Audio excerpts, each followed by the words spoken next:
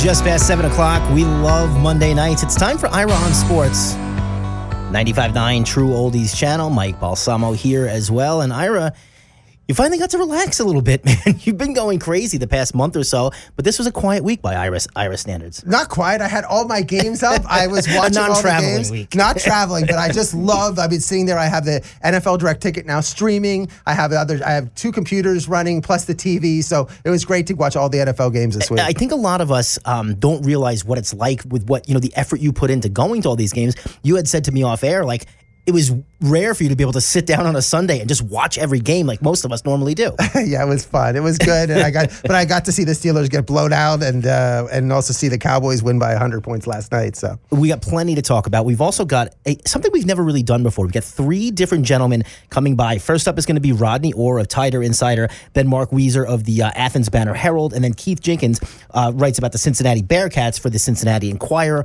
All of these guys know more about these teams than anybody on the planet except for maybe the coaches. So a lot of people give you the national spin. And all they do is, read what they read in the paper. These guys are with the team every day. You're going to love when we catch up with these guys and get you ready for the college football playoffs here. Ira, let's talk about it first and foremost. Your Steelers, that was a rough game, Ira. And I get you're probably a little bit happy you didn't go to this one. Kansas City just rolled over the Steelers 36-10. Well, Patrick Mahomes is now 21-0 in November and December. He's won 26 straight if you include January.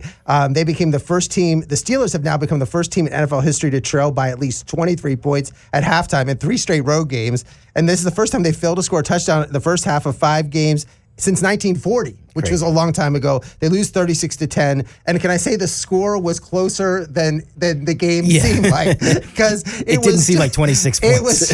It was the Chiefs could just do whatever. It was practice for them. It was almost like the Steelers defense did not exist and the Steelers offense didn't exist. Against the Steelers, went on 4th down one time. That one 4th down play they ran with Najee Harris. They pitched it to him. And I think there were 15 Chiefs players on the field that tackled Najee Harris. And there's a scene of Matt Cannon, the offensive coordinator, throwing his hands up like, what, did they know the play? Like, how in the world the entire team was there tackling Najee Harris?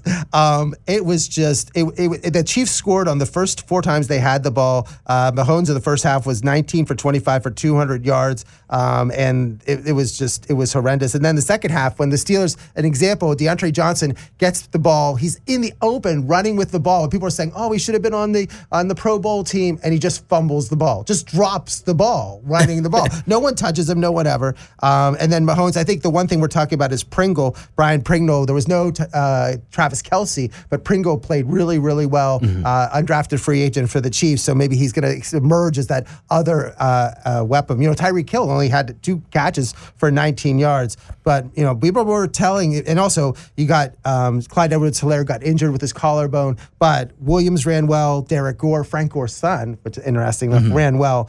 But it was just a complete disaster. I mean, at the end of the game, they kept Ben in, and it was 31-30 to 33-3, and then they ran a fake reverse, and Ben fumbled the ball, and that's what scored and made it 33. It was just a disaster from everything, offense and defense for the Steelers. No, I agree. There's really nothing you can look back to in this game and say, oh, we looked pretty good there, because there was really nothing. I do think Deontay Johnson should have been a Pro Bowler. I'd have put him in over Diggs, maybe over Keenan Allen too. He had a really good season despite some of these gaffes that he's been known for. But yeah, that was the alarming thing to me. I knew the offense was going to struggle. Kansas City's defense has been good lately.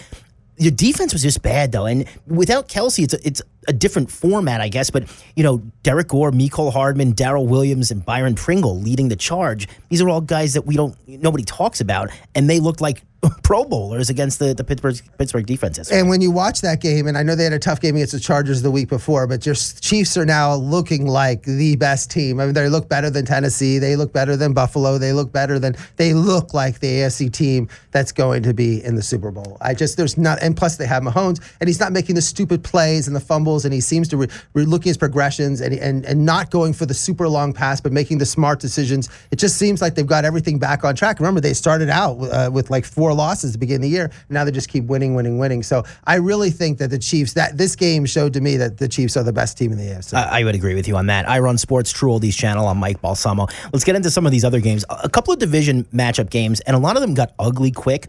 This one was kind of ugly the whole way through, but it was a close one. Denver and Vegas, and this looks like what you expect when you see an AFC West matchup. Denver was absolutely horrendous. Well, they both came in with 7-7 records. So really, this was almost an elimination type game. Vegas ended winning 17-13. Teddy Bridgewater was out for Denver. Drew Lock was the quarterback. But Denver's offense, it had 8 first downs the entire game. They were 1 for 10 on 3-point conversions, only 18 yards rushing. And I think Vegas, I mean, this is one thing where they were the Derek Carr at the end of the first half, and the Stafford did the same thing where you just cannot turn the ball over and have a pick six with like a minute to go in the first half. Other than that, Vegas would have easily won this game. But then they started running. Josh Jacobs actually had one of his best games of the year running the ball. But I don't think anyone considered Denver a threat in the playoffs, but this sort of like eliminated them, and now it kept Vegas's hopes alive. Yeah, one thing that, they've been a two-headed monster at running back. Javonte Williams, 7 carries for 12 yards. Melvin Gordon, 7 carries for -4 yards. Where did that Vegas defense come from?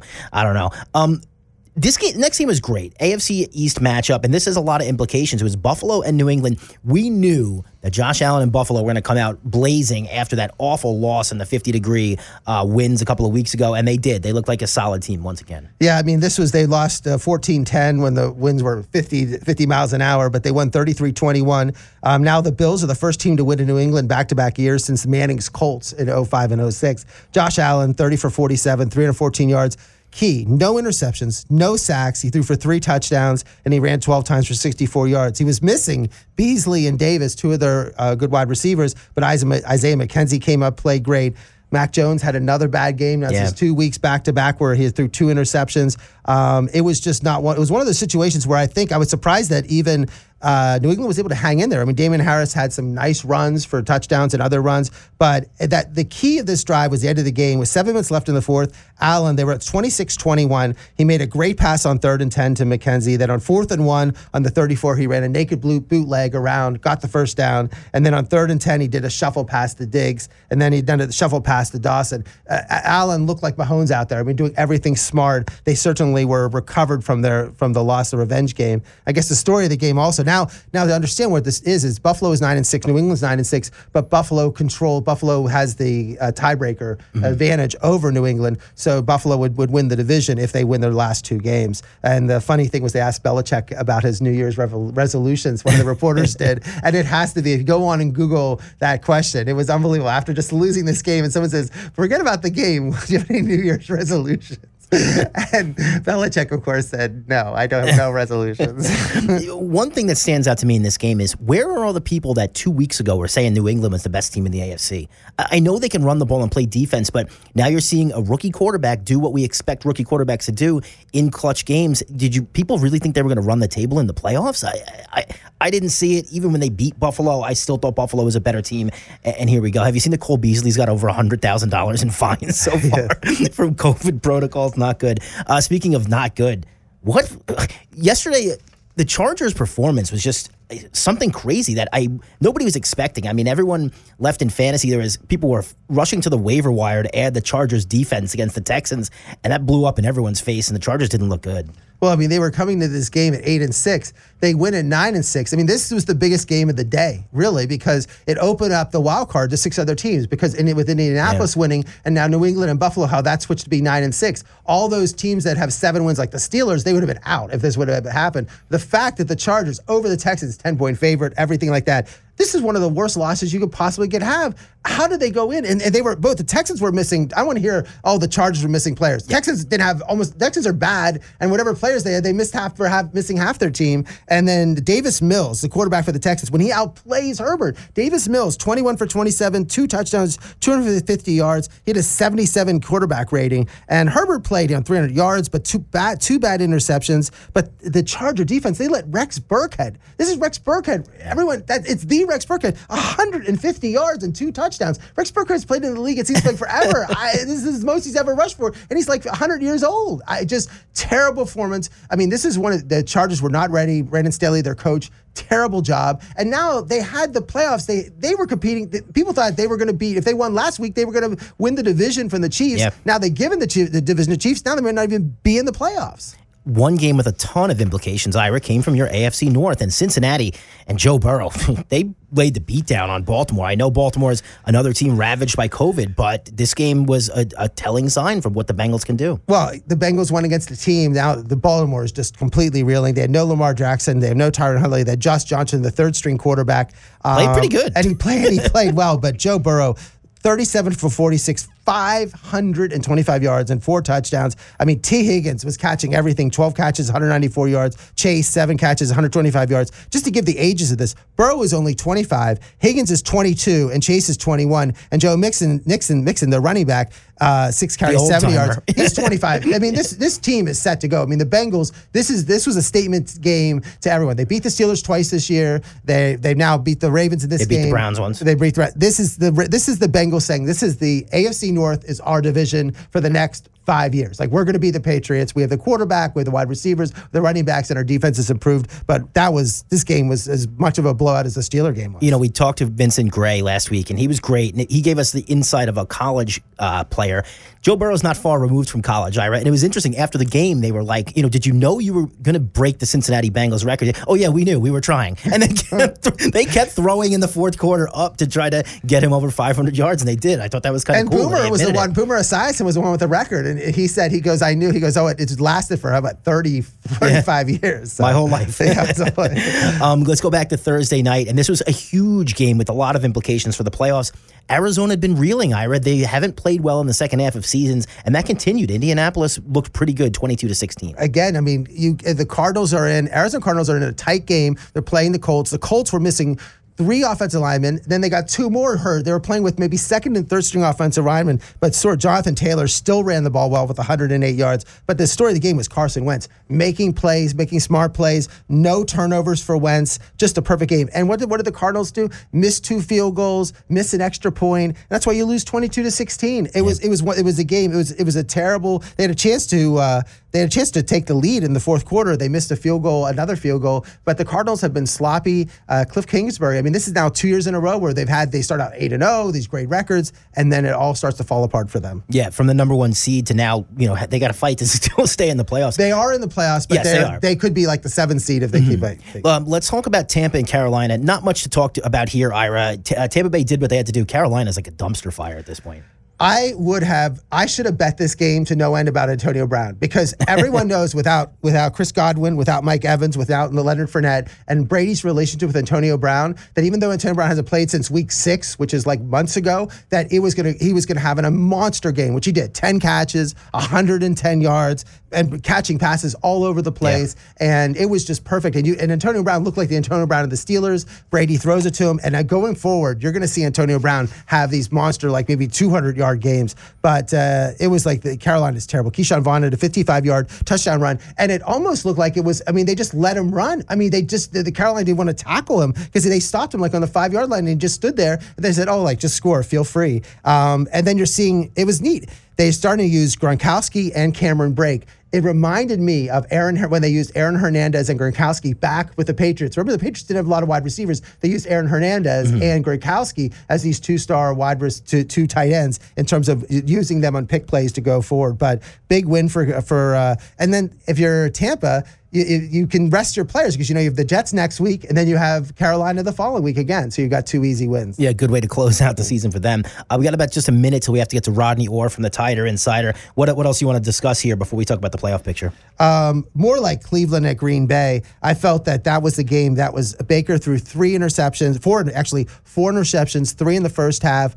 But I think the weird thing about this game was that as much as the Green Bay barely won the game by a couple of points, and this is a game that the Browns threw 4 interceptions for. Yeah. It was like you're wondering, Green Bay keeps winning. They're the number 1 team in the NFC. They're going to have home field advantage. But again, you would expect them when you're in the fourth quarter and Mayfield threw 4 interceptions that the game would have been over by then.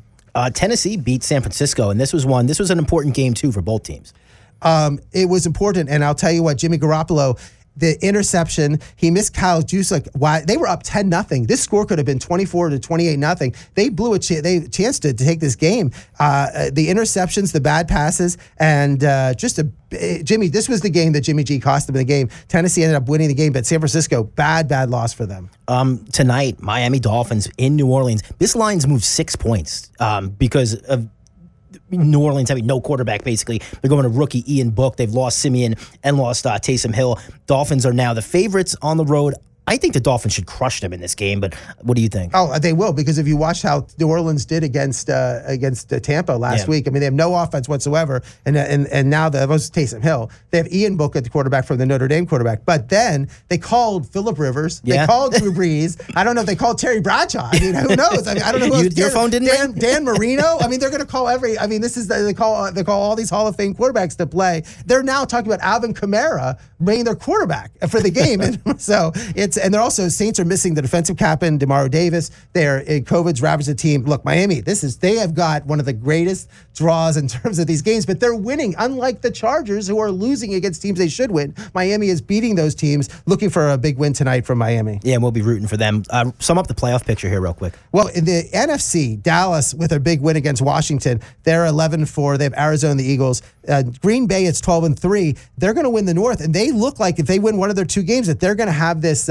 They play Vikings and the Lions, so I think they might probably going to have the number one seed. Tampa has the Jets and Carolina. They're going to win the South, and the West is the Rams. They have the Ravens and the 49ers. But the teams that are fighting for the wild cards, Arizona's already in, is San Francisco 8-7, Philly at 8-7. The Saints tonight will be 7-8 after they lose. Minnesota 7-8, and Atlanta 7-8. I think San Francisco, they have Houston and they have the Rams. Philly has Washington and Dallas might not play in that game. Yep. So you're looking, I think, at San Francisco or Philly getting in, maybe Minnesota. I love Minnesota, but they're lost to the Rams. I couldn't believe Stafford had 3 interceptions and they'll lose that game. But I feel in that case, it'll be probably San Francisco and Philly, or San Francisco and Minnesota.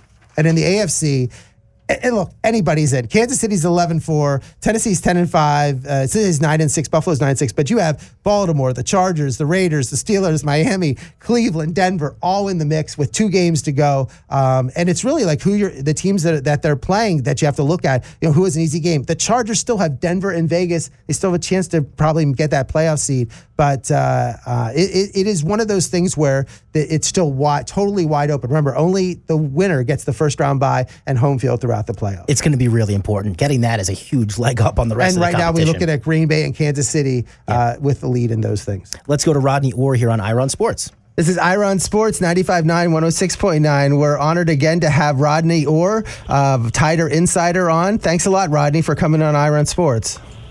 Hey, I appreciate you having me. So we're getting excited about the college football playoffs on Friday night, New Year's Eve, between Alabama and Cincinnati. So that's a little different entrance into the playoffs. But Rodney, you're an expert on the Alabama Crimson Tide. This year must have been just a super exciting year. And let's talk about Bryce Young a little bit. Heisman Trophy winner, that great game against Auburn. Just an amazing performance from Bryce. Yeah. You know, how far has Alabama come now? They used to win games with game manager quarterbacks, as you remember, Ira.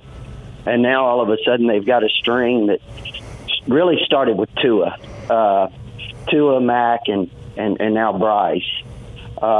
It's just been a phenomenal run of quarterbacks. And what Bryce has done with basically coming into this season with very, very little experience has been phenomenal. He's had to learn a lot on the run, so to speak.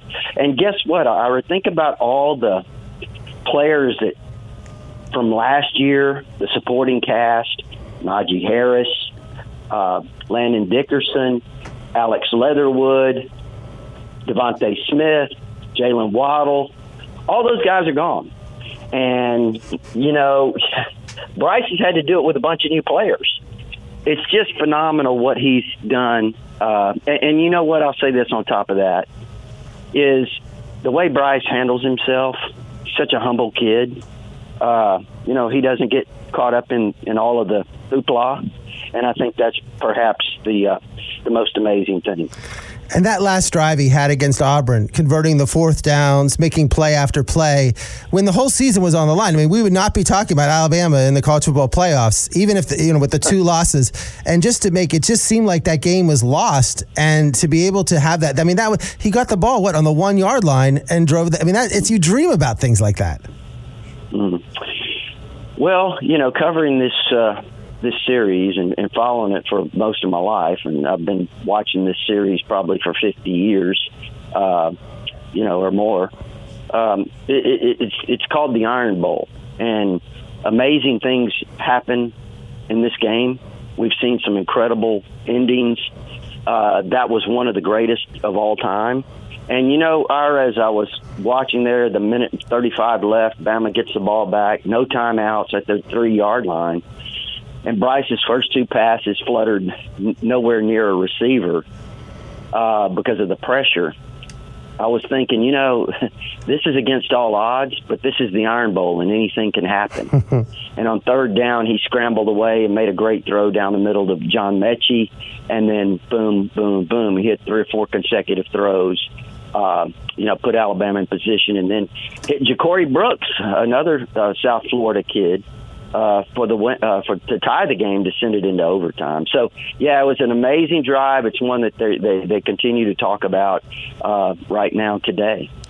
I was at the SEC championship game down in Atlanta, and at 10-0, I felt like it was done. Like, I thought that there's no way that Georgia. I go, just give them the national championship. Why even have the playoffs?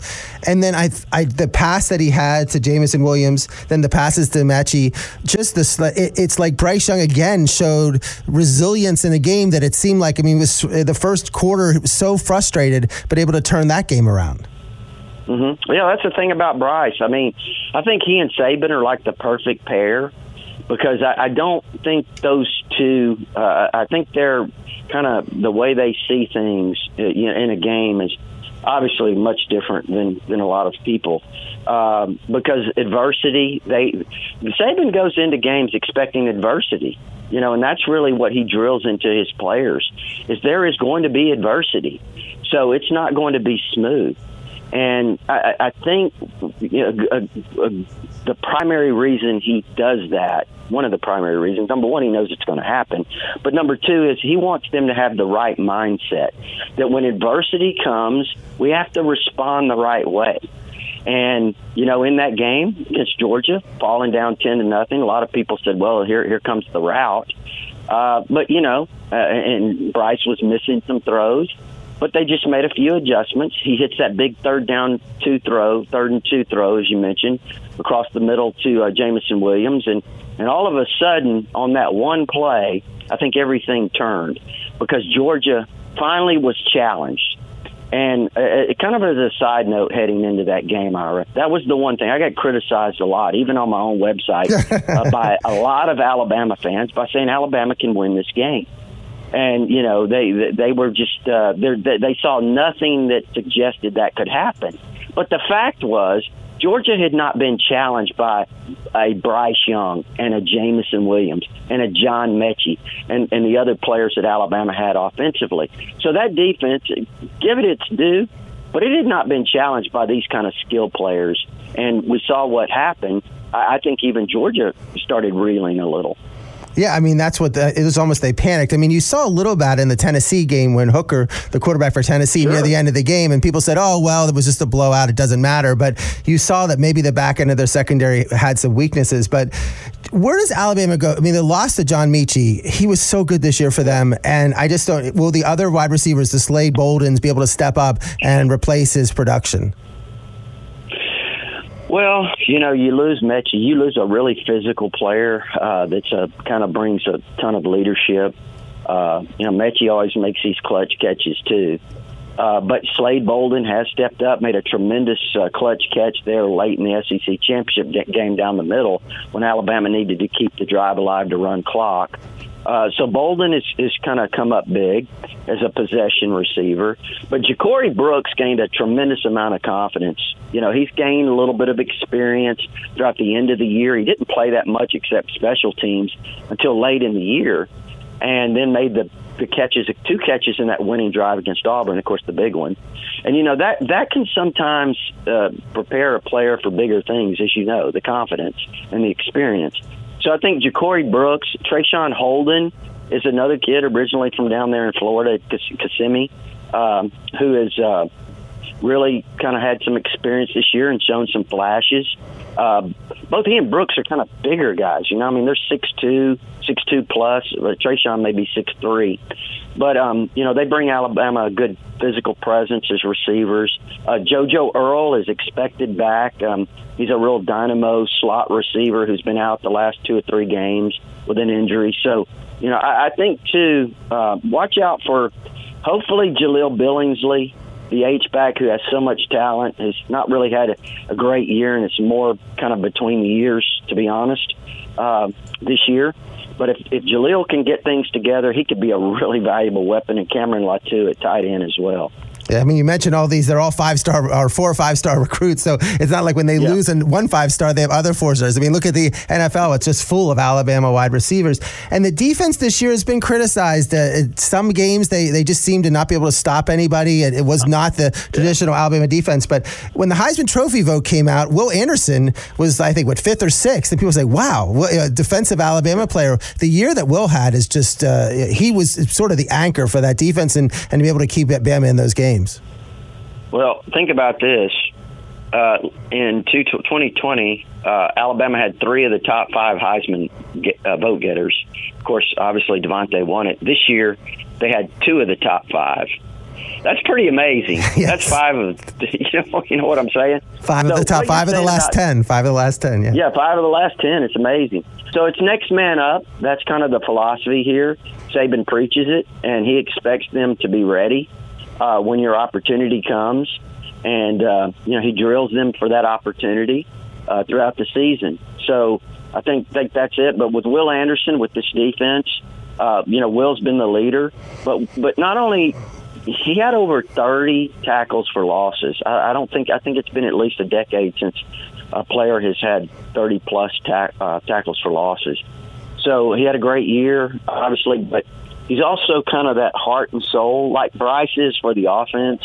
Will's kind of that guy, that vocal guy, even though he's only a sophomore. He's kind of the guy that sets the tone for the other players and says, hey, guys, this is what we're going to do. We're going to get this thing straight. We're going to focus. We're going to do this. This is what he does that is so valuable, I think, for the defense. And they've played better. The defense has played, obviously played a lot better. Didn't play poorly against Auburn, actually, even though Auburn's not a juggernaut, but offensively. But, yeah, they played a little better, sure. And then going into the Cincinnati game, some teams would probably be, when they're a 13-point favorite, would be overlooking. I just cannot see. Saban's record against unranked teams over his career has been tremendous, one of the greatest of all time. So I cannot believe that Alabama will overlook Cincinnati at all. Well, I guarantee you Nick Saban's preaching that. He always talks about respecting your opponent no matter who it is, because he wants that. Once again, it's a mindset, Ira. You want everything to be a mindset. You want that to be your approach. And so he instills that, nameless, faceless opponent, all of those things.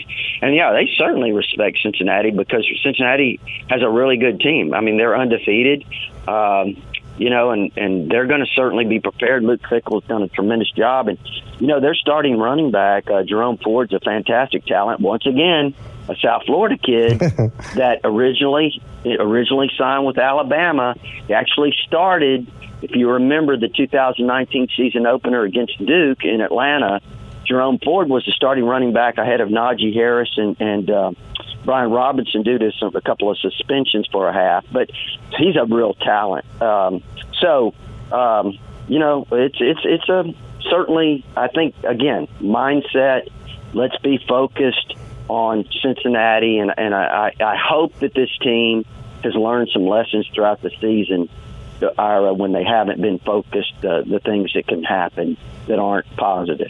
I mean, Desmond Ridder, the Bearcat quarterback, I mean, he just seems to make smart play after smart play. Like, they're going against, and the one thing about Cincinnati, they are a senior-dominated team. I mean, this is not, they have been around together. They've been through the wars over the last 3 years. This is a team that if Bama gets into a fight, they're gonna give it a great shot with their experience.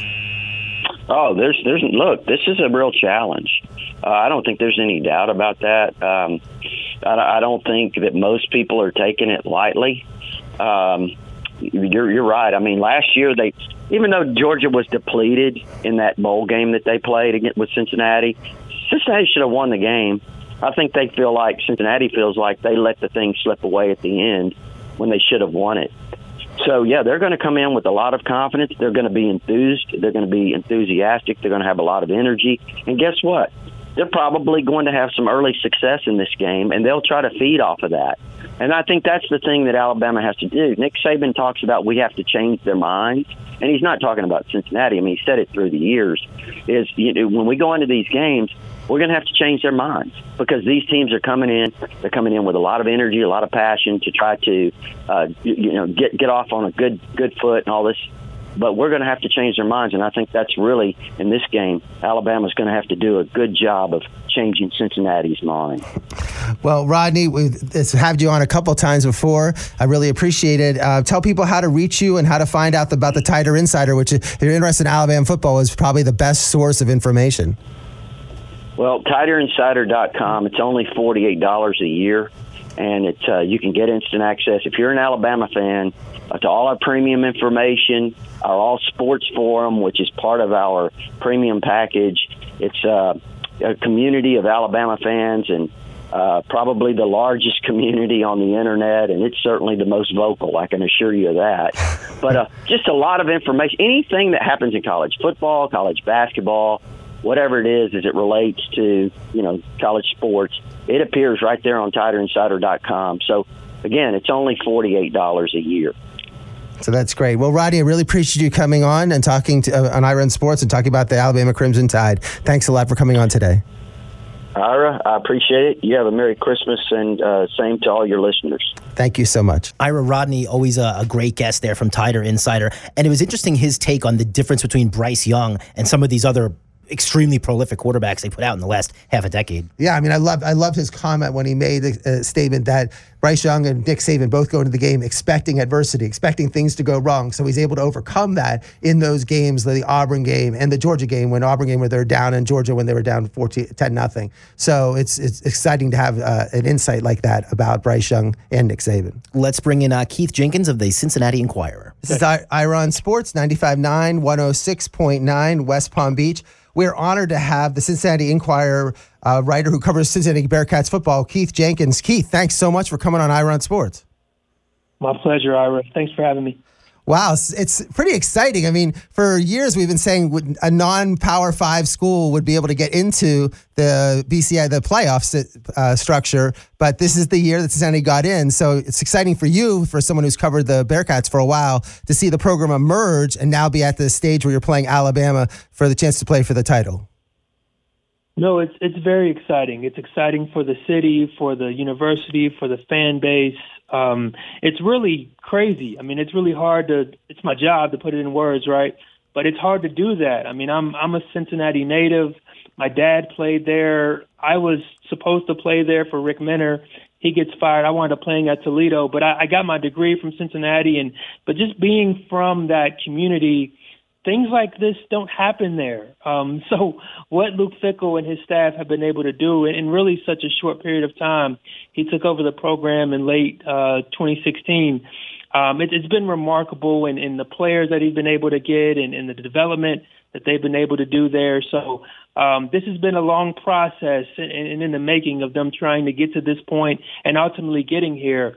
But it's definitely exciting to see this happen. And also to come from the American Conference. I mean, when all the conference were shifting about a decade ago, people thought, well, maybe Cincinnati could get into the Big 12. Now they're getting the Big 12 now, or maybe the ACC or something. But it's sort of like Cincinnati and all these other schools in the American were sort of the ones that were left out of being able to move into the conferences. So it's great to finally, to show that they went to the American, dominated the American, and now are playing in the playoffs.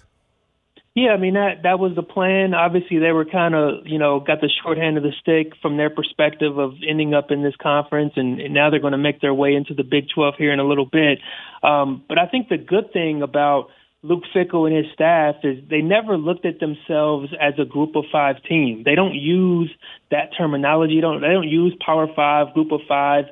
They don't recruit that way. They do their very best to move and act as if they're just, a great program.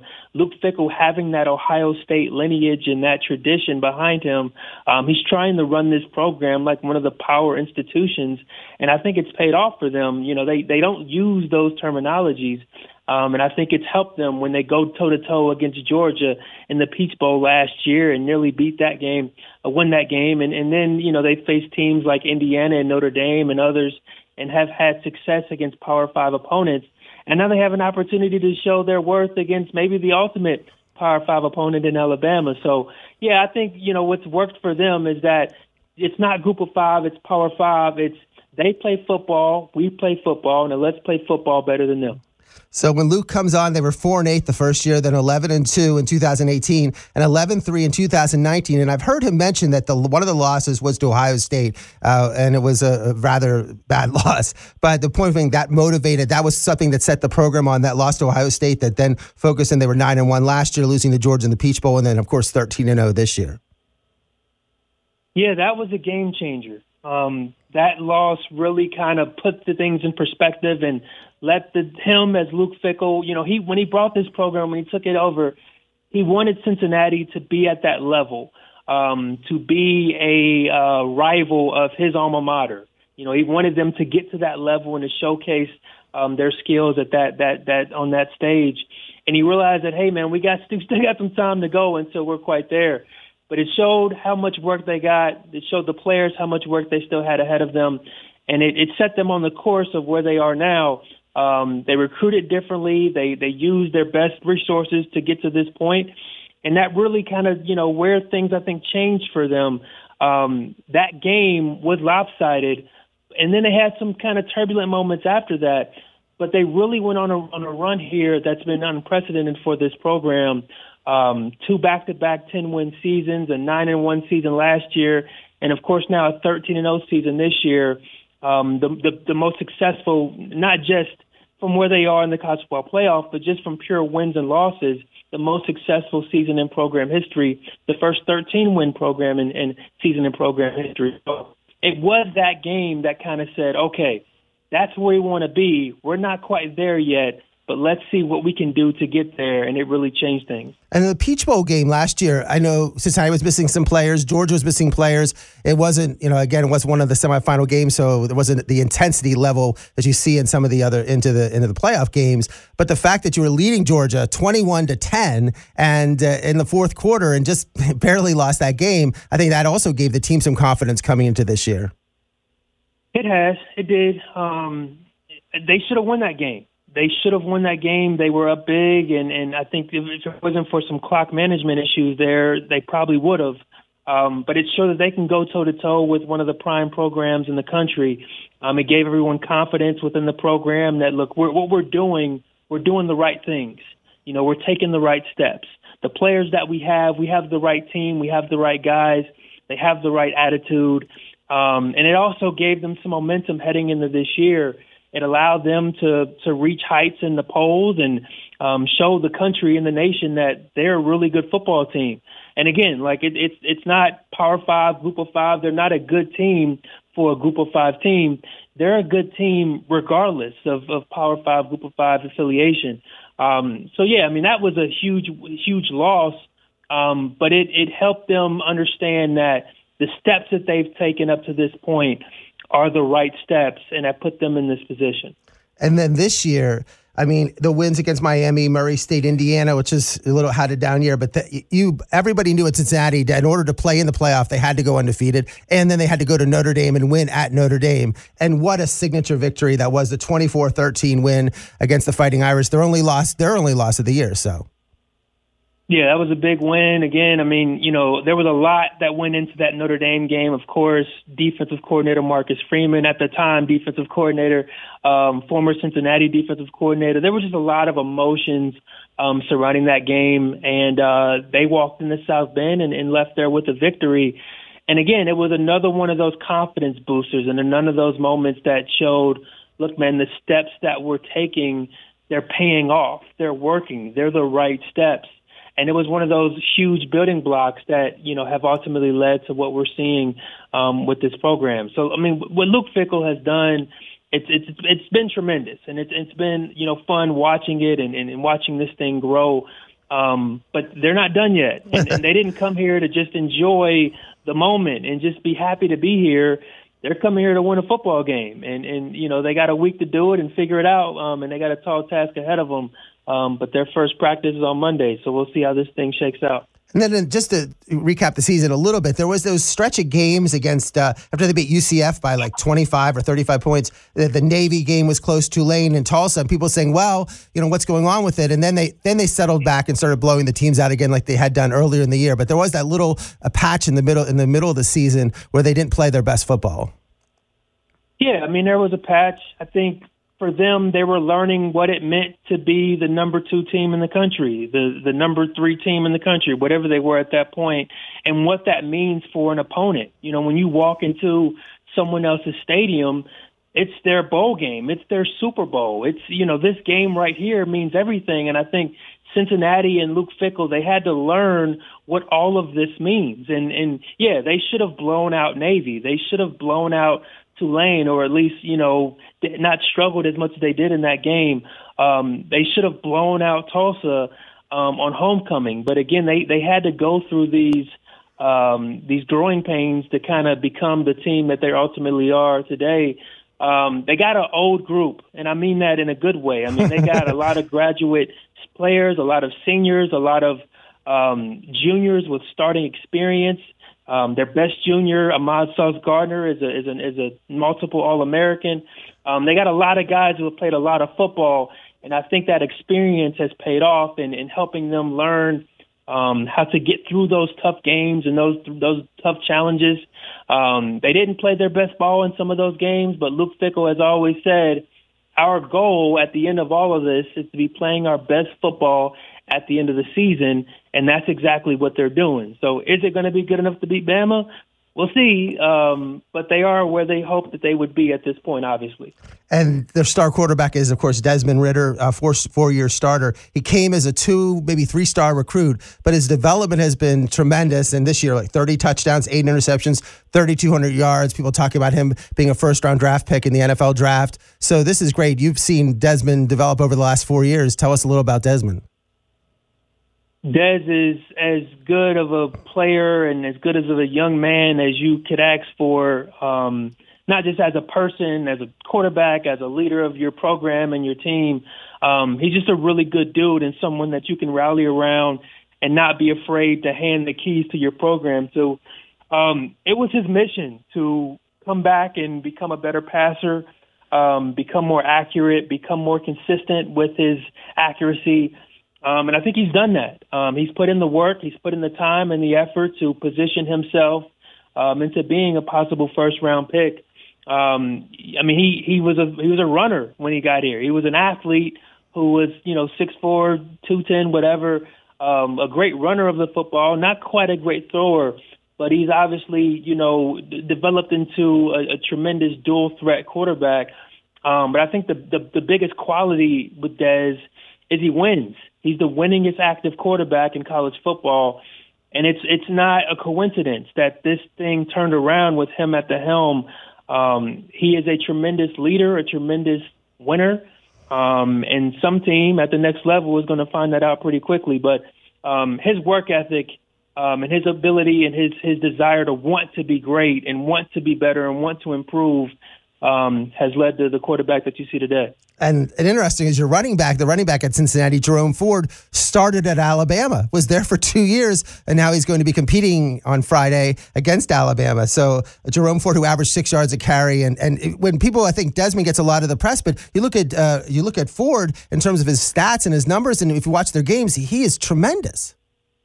No, and I think Jerome is an example of, I think people need to understand this isn't just a group of 5 team playing over its head. They got legitimate dudes on this team, and Jerome Ford is one of those guys. You know, an former Alabama recruit, even started some games down there for Nick Saban. And look, it was just crowded. It was crowded down there. He was behind Najee Harris, and he was able to come to Cincinnati to get an opportunity to get on the field, and it's worked out for him. He's a great young man, and he's obviously a tremendous talent.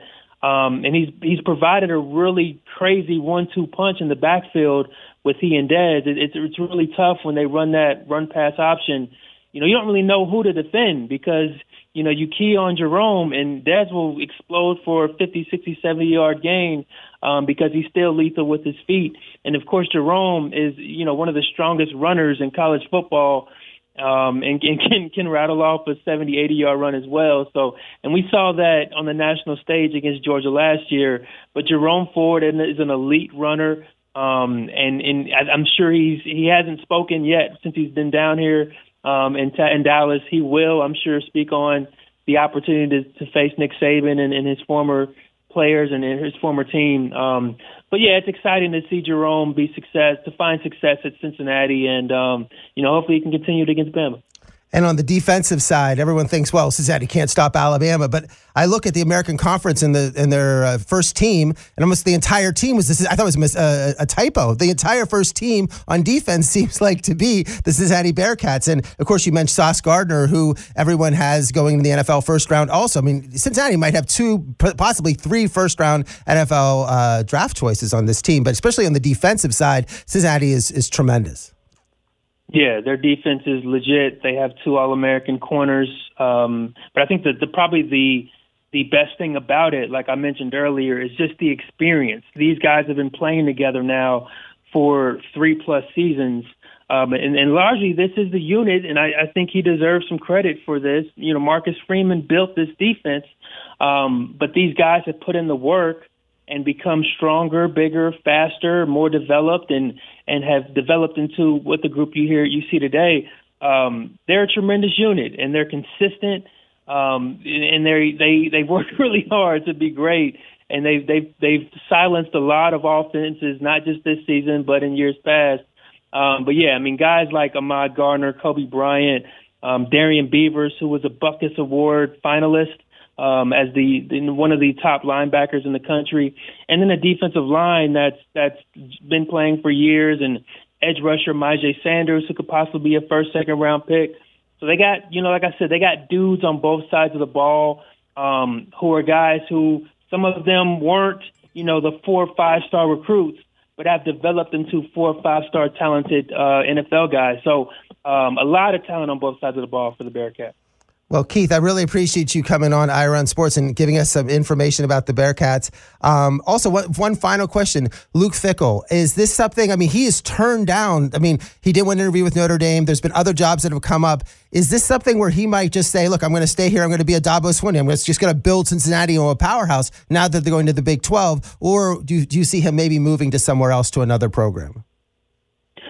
Well, you know, the Notre Dame job was interesting because I think that Luke Fickell has a short list, and I think that list has Notre Dame and Ohio State on it.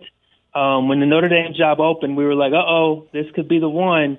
And he said, no, you know, I'm good here. And I think what we're looking at is a guy who's an Ohio native, who's a very family-oriented guy. His son is on the Cincinnati football team. And his wife is happy here, and I think that's a big deal. When mom is happy, you know, it's a good thing that she loves Cincinnati. So they're not far from home. Cincinnati is only an hour and a half, 2-hour drive from Columbus. So he's able to, you know, stay in the Midwest where he's comfortable and where he's spent his whole life. So he's really happy with what he has here and what he's built.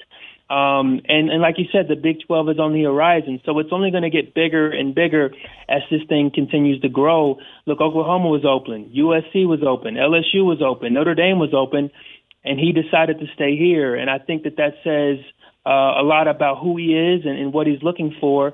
And so far, at least, he's been able to find all of that at Cincinnati. Well, I am so excited about the games, both games, the Georgia-Michigan game and the Alabama-Cincinnati game. So Keith Jenkins, Cincinnati Bearcat writer, what's your Twitter? How can we follow you if people want to follow your writing in terms of on the internet? Sure. Mr. Keith Jenkins, you can find me there on social media, Twitter, Facebook, Instagram, and, of course, my website is keithjenkins.com, and then Cincinnati.com is my employer. Great. Thanks a lot, Keith, and have fun down in Dallas. You got it. Ira, great stuff there with Keith Jenkins. This is a situation, this guy, I don't think, a couple of years ago we would have envisioned a Cincinnati being at this point. So it's really exciting, exciting time for him, exciting time for this team. I think you're probably going to go to this, right? No, that game I would go to the Alabama. I would go to the Georgia-Michigan game. Really, I thought you'd travel for this one.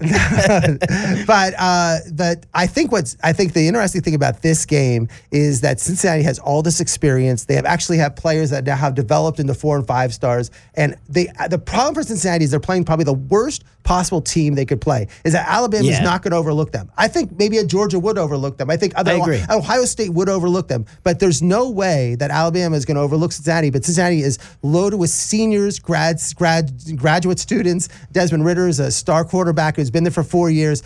I am looking for a great game between Alabama and Cincinnati. I think this game is going to be played at a very high level, and I'm really excited for it.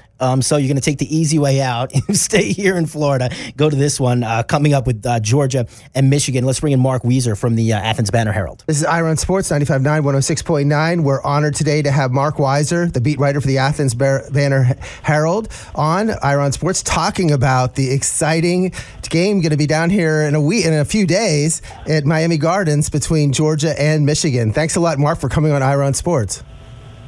Yeah, good to be with you. So, a few years ago, Georgia made a decision to get rid of Mark Richt. We know him familiar here for the Miami Hurricanes with a 74% winning percentage. They bring in Kirby Smart, and Kirby seems to have done something that the other assistants from Alabama have been able to do, except beat Saban, but actually really turn this program around and make Georgia a national power. What has Kirby done? What has he done to make Georgia take that next step from Richt to Smart? Well, he brought a lot of what he learned at Alabama under Saban for 9 seasons, and also was with him for 1 season with the Dolphins back in 2006, I guess it was, and then went to was with him at LSU before the Dolphins as well. So he is right hand man for Nick Saban in the defense there through their 4 national titles, and he brought a lot of what he learned there to Athens, and probably first and foremost is just kind of a relentless pursuit of the top players on the recruiting trail. And Georgia's just stacked recruiting classes one after the other, top 3 or 4 for like 5 or 6 straight years now. So when you have really good players and you can coach them up, you can do what Georgia did. They got to the playoff in 2017, and they've been kind of on the outside looking in the last 3 years, but they're back this year and just had a dominant regular season.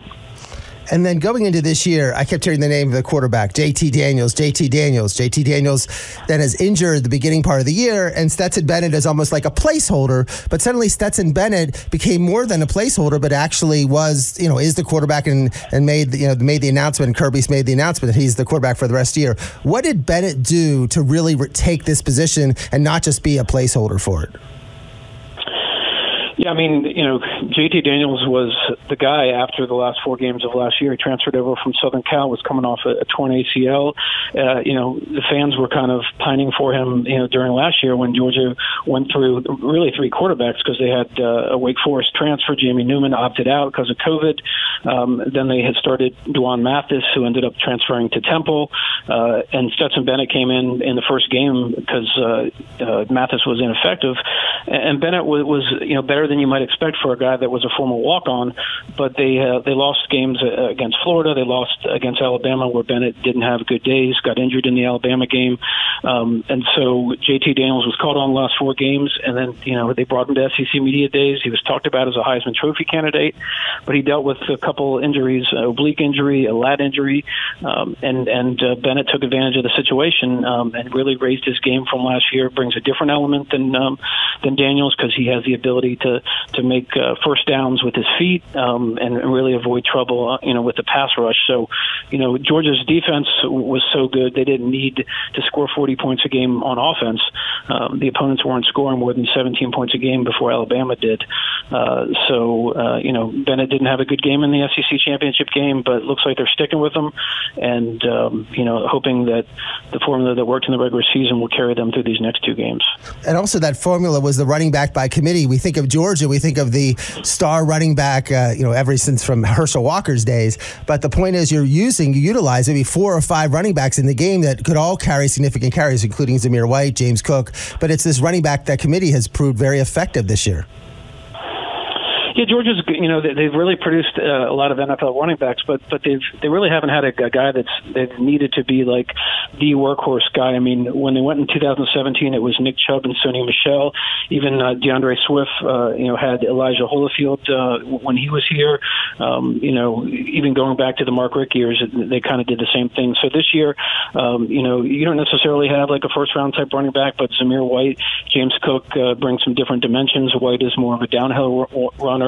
James Cook, Dalvin's brother, can get open in space and be a good threat in the passing game. And then they have Kenny McIntosh, who's from South Florida. They have Kendall Milton from California. So they really go 4 deep at that position. And really, Georgia likes to rely on the play action game. So make some shots downfield as the defense focuses on those running backs. And then the defense to turn to that. I mean, Jordan Davis, the Bednarik Award winner, Nakobe Dean, the Butkus Award winner, Devontae Wyatt.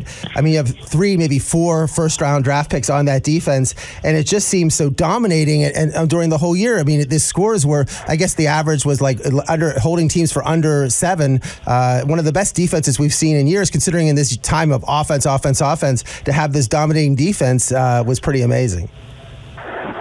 Yeah, the front 7 in particular is kind of their bread and butter of what's made them so smothering. You're going to see guys at the Senior Bowl, you're going to see underclassmen from this defense go pro, and the back end of the defense was kind of unproven. Was benefiting from the great pass rush, different guys coming off the edge, making plays, and they were kind of exposed a little bit against Alabama. Now, whether Michigan can take advantage of the back end, the secondary, it remains to be seen, and they're going to have a lot to deal with. You mentioned guys like Jordan Davis. He goes 6'6", 350 pounds. Devontae Wyatt is just a handful as well at tackle. Then you have Jalen Carter, who might be a better pro prospect at nose guard, who is a sophomore behind Jordan Davis, and they rotate a lot of guys, roll a lot of guys in there, and then all 3 of their inside linebackers are just speedy sideline to sideline type guys that all the guys, NFL talent evaluators on the next level are really kind of gushing over. We're talking to Mark Weiser, the beat writer for the Athens Banner-Herald, about the Georgia Bulldogs. And I just want to talk about one game in particular at the beginning of the year, the Clemson game. I think that was where the statement was made. I mean, I think Clemson regrets even scheduling that game, but I remember the defense was just, everyone expecting Clemson's offense every game scoring 40, 50 points and suddenly totally shut out during the entire game. I think that's what set in motion this dominant defense. Yeah, that was a top 10 matchup, but Clemson, you didn't know that their offense really was going to take such a step back. I mean, now, Georgia's defense was legit the whole season, but Clemson's offense really struggled, throughout the, as they lost Trevor Lawrence. But that was a game where Georgia, only scored 10 points, and their one touchdown came on a pick 6 from safety Christopher Smith. Now that we didn't know at that point that JT Daniels was battling, his oblique injury, and that might have had something to do with them not being able to really do much in the passing game, along with the fact that Clemson was kind of dropping into coverage and daring them to, try to throw the ball against that. And then the Alabama game, I was there, and it was what an atmosphere down in Atlanta for this game. It was just tremendous, and it was electric. And when Georgia took out that lead, got the early lead, I'm thinking this is the best team. Like, there's no way. I mean, they're shutting down Alabama. But then those slant passes to Jameson Williams, whatever, it was amazing how Alabama was able to turn the tide on the term the tide, but it didn't really turn that game around. Yeah, I mean, Jameson Williams and John Mechie, they really took advantage of some bust in the secondary, and Georgia kind of deviated from their scheme a little bit, what they were doing, what got them there, because they thought the best way, to beat Alabama was not to play as much zone defense. So, we'll see if they make adjustments again now for Michigan and what they have to offer. But, Georgia certainly gave up the big plays in the passing game and, couldn't keep up when they needed to in the second half to try to come back from a double-digit deficit. Then it had a pick six, and Georgia wasn't, able to match the firepower. Has Kirby talked about maybe he got away from the game plan? I heard a lot of my friends who are Georgia fans were just mad. They felt like, they almost panicked when they got behind, instead of just saying, hey, look, let's just keep winning the game. It just seemed like they were panicking, and it just got out of sorts. Well, I mean, they had a hard time, dealing with Alabama's explosiveness, and I mean, they fed the ball to tight end Brock Bowers, over and over again. Whether Stetson Bennett felt a little bit, happy feet with some of the pass rush, I'm not sure, but they didn't convert on third down, and they couldn't take advantage when they did have the ball, in the red zone area. So now Georgia's a 7.5 favorite against Michigan. People thought Michigan was going to have this letdown after the Ohio State game, but they destroyed Iowa. What challenges do you think Michigan brings to the table that might cause Georgia a lot of problems? Well, they got two really good running backs, and they, you would think with Georgia's front seven, this would be a great matchup for them. They're very good against the run. They have been, among the nation's best the last 3 or 4 years. But Michigan's very creative in their play calling. They do a lot of flea flickers. They do jet sweeps. They have good tight ends. Their quarterback doesn't throw too many interceptions. And they have a good defense as well. I think if Georgia can shut down the run, Michigan doesn't have the same type of players on the outside as Alabama does, and so you got to like Georgia in that aspect. Do you think Georgia, I mean, you've been around the team, you're talking to a team, sometimes a team has a loss and it just sets them down, especially when you're so dominant for so long. Do you think that this loss is going to energize them, or are they going to be sort of sulking after a loss like this, after the loss to Alabama? No, I think it'll definitely energize them, especially now that they've had, to be 4 weeks before the game's played or something like that. So they've had a lot of time to kind of, digest the loss and make adjustments and, just know that this is kind of, they're still exactly where they wanted to be. I mean, this is a team that thinks national title every season, and now they're 2 games away and, avoided Alabama in the first round. And then if they do get Alabama in the championship game, John Mechie's out for the season. He's one of their better players on the outside. So, Georgia might like their chances the second time around against Alabama. Well, Mark, I really appreciate you giving us a preview to the college football semifinal playoff game. And this is Ira on Sports. Thanks a lot, Mark, for coming on. Yeah, it was good to be with you. So, Ira, now we've pretty much spoken with someone from every team that's left here in the college football playoff. This game's going to be great. I'm really excited for this one on Friday. Yeah, well, we all had last 2 weeks. We had Vince Gray, quarterback for the Michigan Wolverines, and John Bacon, someone who's their historian on Michigan who covers it. So if you're looking for more information, I didn't leave Michigan out. I actually had 2 interviews with Michigan people, but no. This game is going to be great, and I just feel bad for Michigan in the fact that I think what they do best is run the ball, control the game. That's exactly the type of teams that I think that Georgia's been able to stop. I think the only way to beat Georgia is to go over top, attack their secondary. I don't think Cade McNamara can do that as much as I think Michigan's going to give a hard fight and try hard. But the key for this game, and I think we asked Mark about this, is will Georgia take their loss to Alabama and will deflate them? Is it going to be that they finally had that loss? They're not, they're sulking. But if they take it as a motivation, then they could dominate Michigan in this game. The question is how they respond to the loss. I think it helps that they've had some gap, like if a gap in like 3 weeks or 4 weeks. If this was like 1 week after they had their loss, they might have not been able to get themselves off the ground, like be a knockout. Like, the time after a knockout, think about the game, get yourself motivated. So I think that's why I'm looking for Georgia and Alabama to play for the national championship. Ira, we got like a minute left here. You want to talk a little NBA? Usually, Christmas Day NBA is like the highlight of the season, outside of the playoffs. You were not so overwhelmed yesterday. Well, I mean, these NBA teams, there's between COVID not playing and for COVID players being out for COVID, but also for injuries, for load management, you're seeing these teams with nobody's playing on them. But the one game of the day was Golden State versus Phoenix. In Phoenix, Golden State, the two best teams by far in the NBA playing right now, and Golden State went and won that game. Steph Curry is playing superstar. He's MVP this year, and Otto Porter Jr. came out of nowhere and played a great fourth quarter. And remember, they're getting Wiseman back and Klay Thompson back. Phoenix played hard, but it was too much. And then the Lakers being down 25 points to the Nets without Durant, without Kyrie Irving, and then the Lakers came back and actually tied the game, but it was just a terrible performance. The Lakers now have lost 5 in a row, and there's a whole question. I've said from the beginning when the Lakers team was put together, you can't play with 40-year-olds. It's a senior citizen league, and I love senior citizens, but you can't be having them play in basketball. I just don't understand this mix. LeBron is playing great. He played great, but that's the point. But look, do not, when this is all over, when the season's over, do not say what someone's record is against teams. These teams are a name only. Like the Miami Heat are playing players now that will not be playing with them later.